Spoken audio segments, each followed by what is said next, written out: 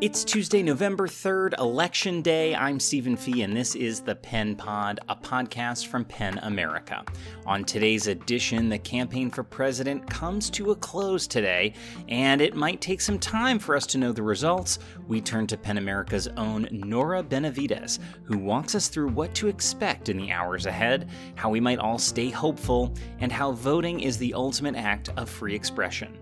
Then, a We Will Emerge essay from poet and writer Natalie Diaz, and finally, a non-election conversation with novelist Alice Randall about her latest, Black Bottom Saints. I'm Stephen Fee, all that coming up on the Penn Pod. For the past few weeks, we at Penn America have doubled down on our fight against disinformation this election season with our What to Expect When You're Electing initiative. The brains behind the operation is our own Nora Benavidez. She's Director of U.S. Free Expression Programs here at Penn America, and she joins me now. Hey, Nora. Hey, Stephen. Okay, so let's get into it. It's Election Day. What should we expect today, tonight, and into the next few days? And how can we be on alert for disinformation and other free expression threats? Well, thanks so much, Stephen. First, I think we need to be prepared for this election cycle looking so different from any other. And I think that begins with knowing that we're going to have and we'll be seeing delays in the way results get reported. So I don't know about you. I sit around on election night and I'm waiting to see as results trickle in. That's not going to happen this year in the same way that it has in the past. And so we really need to be prepared. Amid a pandemic, for example, we have so many more mail-in ballots, and a lot of states can't even begin counting those mail-in ballots until after polls have closed tonight. So we're going to be waiting for those mail-in ballots to be processed. It can be days. Frankly, some experts even think it can be weeks for our presidential election results to be known. So I think we have to be patient. We also have to be sensitive to the misinformation. And I know you mentioned that already. We have to know that even our favorite influencers, our friends, our family, who knows what people might be sharing? And so what I'm telling people is fact check everything you see. Take a beat, take a pause, take a sip of water, think about what you're sharing, what your friends are sharing, because it might be the stuff that isn't actually helpful. It can be maybe a headline that's super incendiary and gets your heart racing, or it could be completely false. And then frankly, I think one more thing is really just we have to be prepared for whatever the unexpected is. I didn't anticipate COVID. I don't know if you did.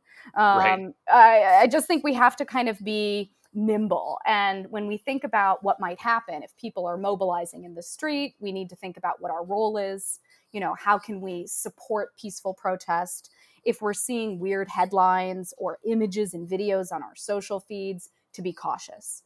And whatever those things are that come out and play out over the next few weeks, we just need to be prepared for whatever may come our way. Yeah, I like the staying calm guidance because I think that's the hardest thing to do sometimes, but is the best advice. So tell me, you've said to me before that voting is an act of free expression. What does that mean exactly? Well, I'm not going to give you a history lesson because no one has time for that today. But I do think that it's important to remember, how our voices matter in a democracy. And the idea that we can vote for the things we believe in or the things that are the closest to what we believe in mean that we have the opportunity to weigh in as a starting point on what our democracy looks like. A lot of people are saying that this election season isn't perfect. And I think that's fine to talk about. But in a democracy, when we think about our free expression rights, it's so crucial to know what role we have. And nothing is more central to how we can express ourselves in a democracy than who we vote for and that we're voting in the first place. From a First Amendment perspective, I will die on the hill that always reminds people our voice is our vote. And we have to remember that. We can't feel somehow like this election season, our voice doesn't matter, that it might not be counted. That's frankly disinformation working if it makes you feel somehow like our institutions don't serve us. And so voting is essential to all the ways that we express ourselves and the way we frankly imagine what our future looks like together. Yeah. Well, we talked a little bit about staying calm in the context of disinformation, but you've been on the front lines of civil rights fights as part of your career. How do we manage all of the things that we are feeling right now? Like, what do you turn to cope? Well, I wish I had a perfect answer. I wish Right. I had the answer that's like tied up in a bow because I think we all are feeling anxious. I don't know about you, I'm exhausted. I think we're all just in kind of Zoom fatigue, social media fatigue. I think it's important to know that we can't do things alone and know when our limits are kind of at their breaking point. So if you're feeling anxious or frankly depressed about the state of things, that's okay. And it's really important to take a beat to kind of have that centering moment. But there's also really powerful value in knowing your network and using your network and talking with your friends and your allies in all of the work we do. I think as an organization at PEN America, with our allies that are civil rights and voting rights organizations, we are so much stronger when we do work together. And so it's important to know that in those moments when we're exhausted, that's okay. But let's turn to the people that we're closest with. Let's turn to the voices that we know that might be able to kind of pick up where we aren't able to, and vice versa. Well, it's good advice for everybody, I think, right now. Nora Benavidez is Director of U.S. Free Expression Programs here at PEN America. Thanks, as always, Nora. Thanks, Stephen.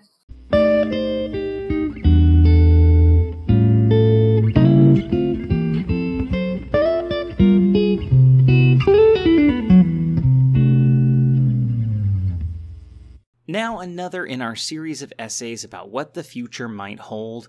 In this We Will Emerge essay, poet Natalie Diaz explores togetherness, voting, and basketball. I am Natalie Diaz, and I'm reading A Practice of Momentum. Why arrive to a conversation about voting bearing a story about basketball?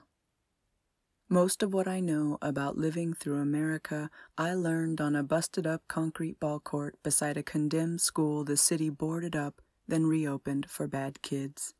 The school and its court were the last thing between Race Street, our last Res Street, and the rest of town, an end or beginning, depending on which direction I was headed. That court became a land my country could not consume. That court and soon any court were iterations of the way I would relate to land and place forever. A basketball court, like the Mojave word for garden, is not so much a location as it is what is done there, more importantly, how it is done. I was taught anything worth doing is worth doing intentionally, worth making a practice of, and a practice is a tending of the self in relation to everything that surrounds you. A place is a practice, and that court was my place. I played on it almost every day and night, learning by doing, a tradition of energy and momentum, a way to live a life. Once I made it over the top spikes of the high chain-link fence, the sun and my shadow were my only opponents. Against them I played myself to the edge of my own possibility. I ran out of moves, out of drills to memorize, ran out of trash to talk to nobody and everybody, ran out of what I knew could be done with a body like mine, who had come from and loved bodies like the bodies I loved. There began the foundational imaginings of my blood and muscle body and its desires, unhindered yet by knowledge and language. There began I. Up and down that court, shot after shot, I was a question throbbing between my res and a town, my people and a country. I was an interrogation, between and yet touching all sides. What does it mean to be native? What does it mean to be not?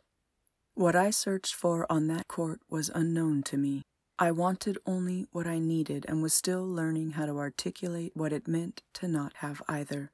What I found there has come to represent the differences I recognize between possibility and impossibility. What I found was desire, and the realization that it is my people's natural condition. We were made in desire. of the earth and water come together in the desire of our Creator's hands and abundance of our desert. Why interrupt a conversation about basketball and voting with a story about desire? I arrive everywhere, mid-sentence in the middle of this conversation. Basketball is one origin of my sensual body and its desires, and the dangerous relationship of those desires to America. I learned the importance of impossibility through the momentum of the game, a pathway to endure my country and its occupation with me, of me, and against me. Basketball is one of my imaginations of what might happen 3 moves ahead or beyond, if what could happen does happen, if what could happen does not. If I can shake my shadow left, go between my legs right, spin back, and reverse flick the ball into the bucket before the sun has time to slap its shadow on the metal backboard, then what is the world? What is a country? What is a self? I learned some of the answers to these questions on the first trips I took off the reservation, at basketball tournaments. Many of my first battles with the kids from town were on a basketball court. And I bring desire here now, since the origins of the word vote are rooted in it, to vow to a god, to pray, a person who sacrifices, a wish, a longing for something. If I should cast a vote, shouldn't I first ask myself what it is I desire of my country? Desire is nothing, if not the momentum I must carry into every American morning I dare to exist in, an abiding, a tension I reside in. I hate losing more than I love winning. I'm sure I have said this in some iteration. Every athlete does, though I doubt I've ever meant it. In some ways, they are the same. Victory and defeat. I move in this country the way I moved on the court, sensual to momentum, cultivating a patience that is not passive, laboring to hold, to seed until I might bloom. My existence requires a dislocation from traditional markers of time and score, a clock, the year 1492, the year of my birth, a scab and its scar, any election year. Before the beginning and always becoming, I say, to remind myself I am capacious, of origin, of rising at any moment and from any descent, including the descent of a country. As a native in America, I must disallow being counted down on a nation clock of beginnings. American time zones are designed to begin after my people. Natives were the last Americans to receive the right to vote, because we weren't American. The Supreme Court in 1884 made sure the 14th Amendment didn't apply to us. Still, natives have largely volunteered to serve in America's military for 200 years. As of November 2019, natives made up 1.4% of the U.S. population and served in the U.S. military at 1.7% of its population, the highest per capita of any population. Even today, natives aren't always American enough to vote, to be charged the responsibility of our own desires, to cast our wish for how we might live in a country. But natives are ever American enough to fight and win this country's wars, to kill and die in them. I don't wager to win America. It is lost and arrived to my people as such. I don't desire its success. My country is in fulfillment. It has come to fruition. It is the self it dreamed of becoming. Sometimes the only way I know if I have won a day is to arrive at its evening exhausted, or to slide my foot across the bottom of my bed at 3 a.m. and graze the sole of my lover's foot. Moments that add up to a life's momentum. Is it possible for me to win the outcome of any election in this country? Is it possible to reorganize the energy of a vote in America away from what so many terrible American votes have enacted? Genocide, theft, enslavement, lynching, a bomb, a corridor of desert where people are marched among scorpions to shallow graves, 545 migrant children with missing parents, a new prison, a new execution, a new wall, an old trick. All this, and also a vote that is mine. All this, and also a country that is mine. as so many terrible things are.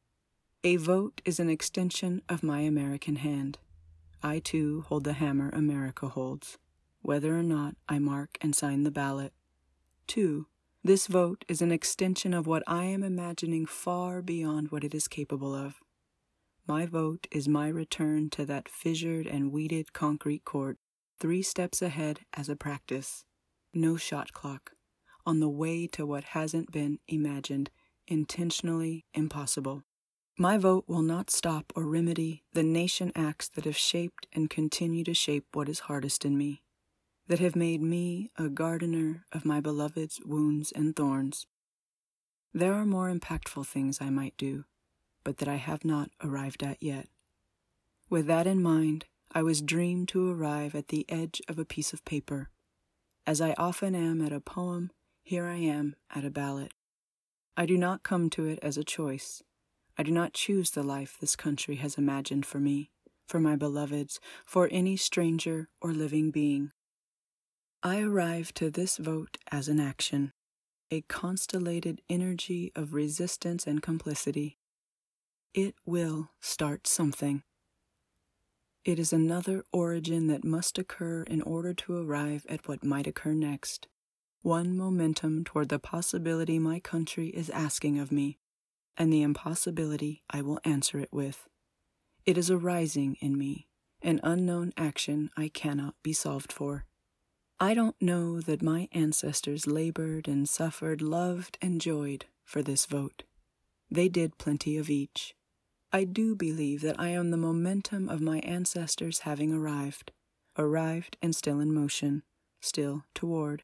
I also believe that where you and I ever meet is in the space of what might happen next, not a location, but what we do there, and how we do it. A practice of our relations, and we must relate better. My ancestors will be there too. They always are. Not in the past, but in what lies ahead, and not just for me, but for all of us. They will receive us in whispers, or winds, a crown of light they set upon our heads, a coyote stopping in the road to look you in the eyes, the owl or the snake, a humming, a stone, a poem. If I might make a gift of words in this moment, it is to remind myself that I will not be alone on the other side of this vote. We will be together in that place, us and them, we and they, I and all who make up the I who I will be. We won't agree, not about the way anything has happened, not about how deep anyone's wounds were.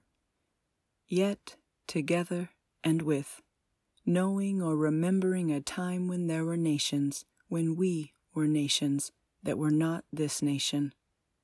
I understand if you decide not to vote, and I am also counting on your desires, your wishes for who we might become. Yet is the momentum where I wish to find us next. We are the ancestors of what is yet impossible of America. That was poet Natalie Diaz with A Practice of Momentum, part of our We Will Emerge project. This piece was supported by the Pop Culture Collaborative's Becoming America Fund. You can read Natalie's essay and others on our website, pen.org.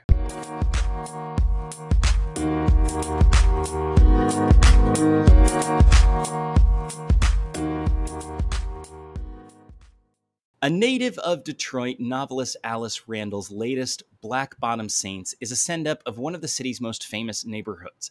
The book follows gossip columnist Ziggy from the Depression through the post-war years.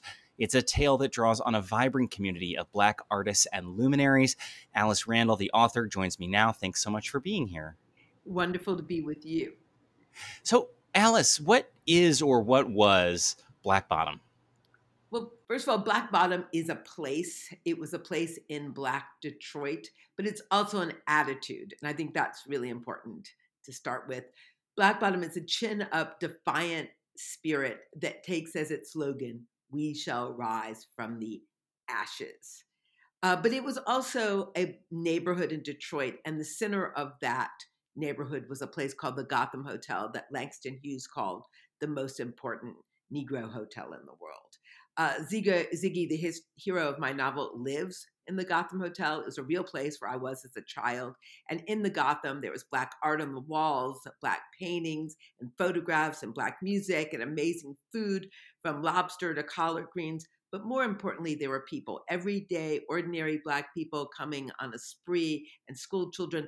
But Thurgood Marshall, when he's in his early civil rights days, and Martin Luther King, all of these people will come through the lobby of the Gotham Hotel. And nobody more important than the everyday breadwinners, the Black auto workers and their families, men and women who worked in Detroit. They come through the Gotham. But the Gotham got knocked down in 63. But the legacy of the Gotham is that individuals and communities can rise from extreme losses. One of the things that excites me about the book is that the Gotham Hotel, Black Bottom, rise from these pages, and they insist that crimes perpetrated on you don't get to define you. You define you. That's Black Bottom. When you know, you define you. Yeah, a way of thinking and a place. And who are the saints of the book? Well, there are 61 of them. Some of them are hidden. There were supposed to be 52, but you could not boil it down to 52. Ziggy Johnson, the hero of Black Bottom Saints, lived in Detroit. He was an MC of two famous clubs, the Flame Show Bar and the 20 Grand. He also wrote a gossip columnist, and he had an inner city dancing school. Every one of the saints does three things. They know a lot about moving from trauma to transcendence.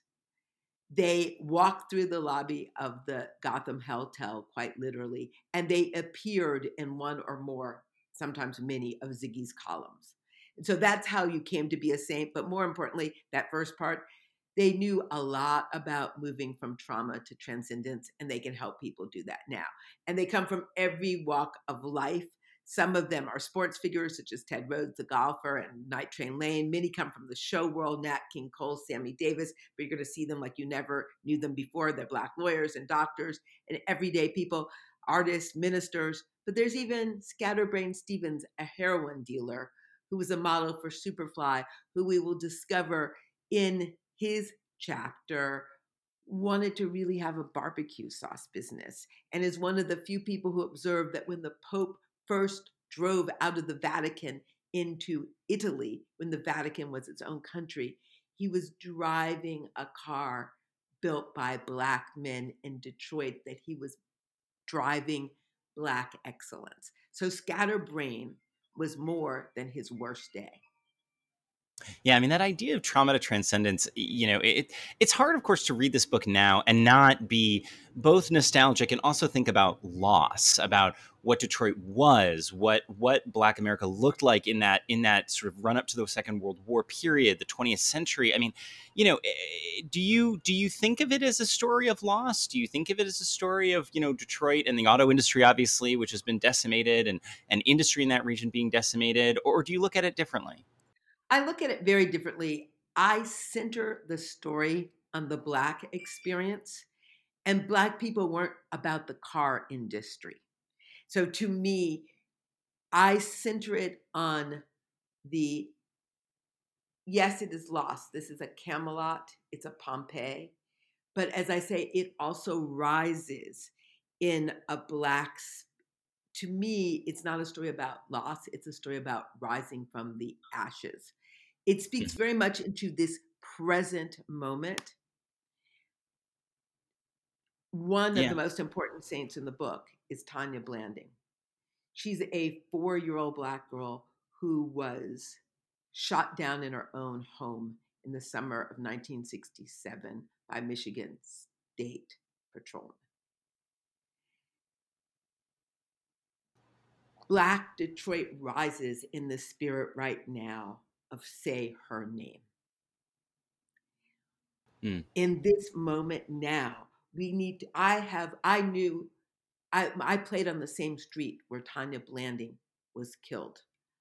I remember clearly the day she was killed, when I was about 3 or 4 years older than she was, who played on that same street. It is taken to now the defiance and self-definition that we find in this moment has some roots to Detroit City. And it rises in this moment.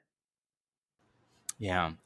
Why did you decide to, focus on Ziggy, a gossip columnist, and many other things as a lens? How does that function in this text? Well, one of the things, I'm interested in untold stories, and I love the rest of the story and the underprivileged story. That so much of what we lose when we insist on looking at, for example, government documents only, is the reality. We know the phrase government name, the name that is on your birth certificate or the name that's on your social security card may not be a name anyone in this world calls you. In Ziggy's entertainment and gossip columns, we get a lot of the untold history. And I was inspired. My father did not read to me from children's books when I was a little girl. He read to me from 3 newspapers a day. And one of the newspapers he read to me from was the Michigan Chronicle, a Black newspaper that Mm-hmm. rivaled the Chicago Defender and the Pittsburgh Courier. I fell in love with Ziggy's language then, and I also fell in love with hearing the untold story, why Tallulah Bankhead was important as a white ally to Black people in the 50s and 60s, what could be learned about the rest of Ethel Waters' life, that she wrote 2 autobiographies for herself. She wasn't just an actress and a singer, that there was more to the story. And Ziggy put a lot of that more in his column. I like shining a light on sources that have been overlooked and ignored. I think we should be plumbing a lot more of our Black gossip columns and entertainment columns for the rest of the Black American experience and the American experience. And specifically, I knew that I had an experience of being an abused child. And I knew that part of the way I got to hard won happy was that I had spent time in the real Ziggy's dancing school, where he had told me the stories of hundreds of lives of people, of Black people largely, who moved from trauma to transcendence. And I know how Ziggy's stories had inspired me, and I wanted to share them with the larger world, particularly in the aftermath in the Me Too moment, when I thought there is so much pain and so little light being shown on how you don't let someone else's worst moment define your best moment. Without minimizing any of the harm done, I want to maximize the possibilities that more people who have hard experience get to move from trauma to transcendence. Absolutely. One of the things that I think is so interesting in this book, you're interspersing the text with some cocktail recipes, and I wonder what does that do for us? Well, one, aesthetically, Ziggy and Black Detroit privilege addressed to all the senses. And what a cocktail gives you is taste, sound, touch, smell, sight. Now, how does it give you sound? That shaking or stirring. Some cocktails actually have sound. But that's one of the things I love about this address to all 5 senses that many people experience in church services. But Ziggy moved that into the secular world that you definitely experience in a show bar. But you can put it in one little cocktail. You can get all 5. And these cocktails also function as taste metaphors. And they're visual metaphors. 2 of my favorites are the 66 Rue Pigalle, which celebrates Bricktop. It's literally red with strawberries that celebrates her red hair and freckles. And on the other end of the spectrum, we have the Last Lick, which is Della Reese's libation. And it honors the reality that Della Reese fought to end her victimization as a person who was victimized by domestic violence. She had a first husband that beat her, that she left, and it looks like a bruise on Black skin. It has a wine wash at the top. But both of these are based on historic cocktails that were created by one of the saints of the book, Thomas Bullock, who creates in 1917, is going to publish a book called The Ideal Bartender. Mm-hmm. These are variations on Bullock's drinks that speak to the fact that Black bartenders were creating narrative When you see that wash, that red wash on the brown liquor, Bullock created that. And Bullock, working in Joe Louis's world, in the fight world, he may have been more speaking to the boxing game when he created it.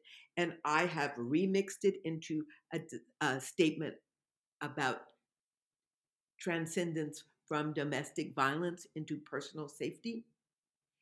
But the metaphor, the power of the red wash of the bruise on black skin, that belongs to Bullock. So this book celebrates all the Black people, including Bricktop, who owned a bar in Paris and in Rome and in Mexico City, and Bullock, who worked in country clubs and in his own places and in Black places.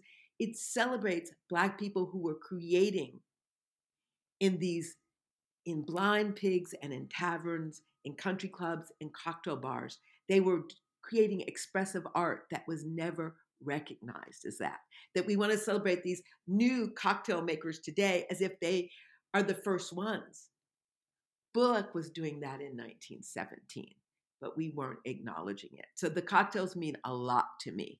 Some of them don't have liquor in them. After we get Tanya Blanding's story, you get something that is very sharp lemon. It is a lemonade. It is complete sobriety.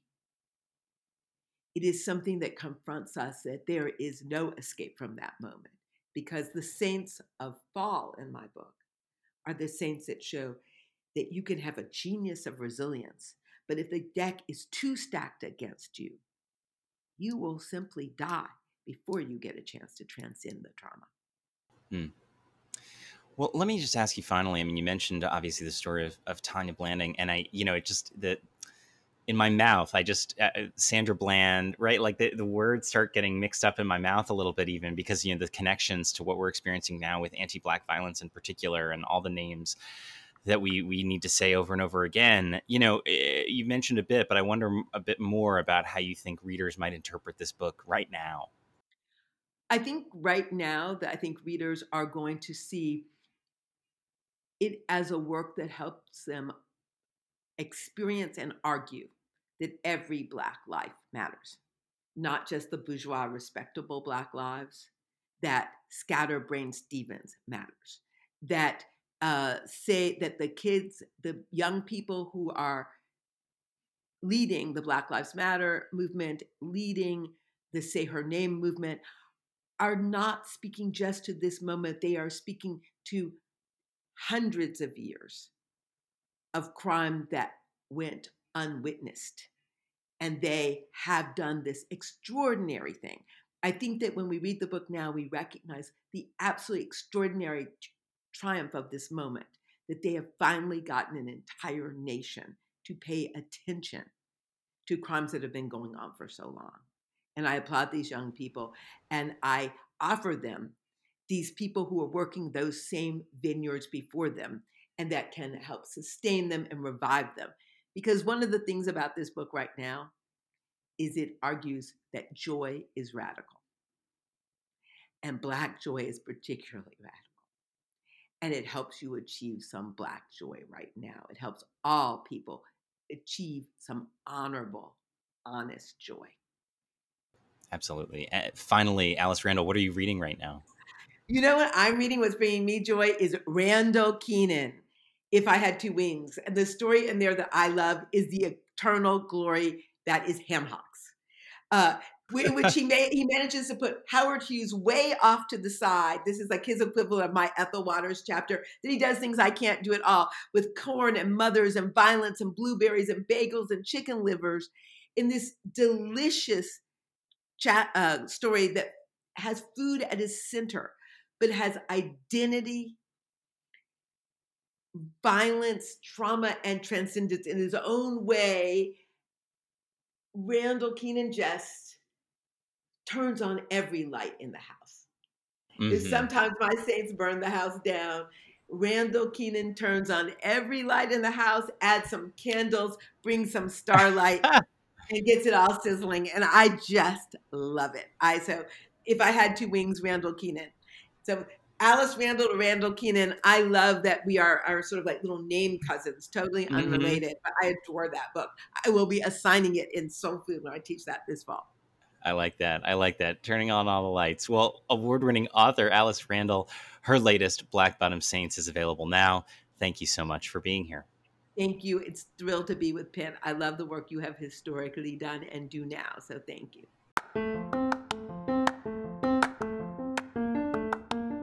And that's our episode for this election day. Join us Friday for the Penn Pod. You can listen to all our episodes at penn.org. Follow us at Penn America on Twitter, Instagram, and Facebook. I'm Stephen Fee for Penn America. This is the Penn Pod. Don't forget to vote. See you soon.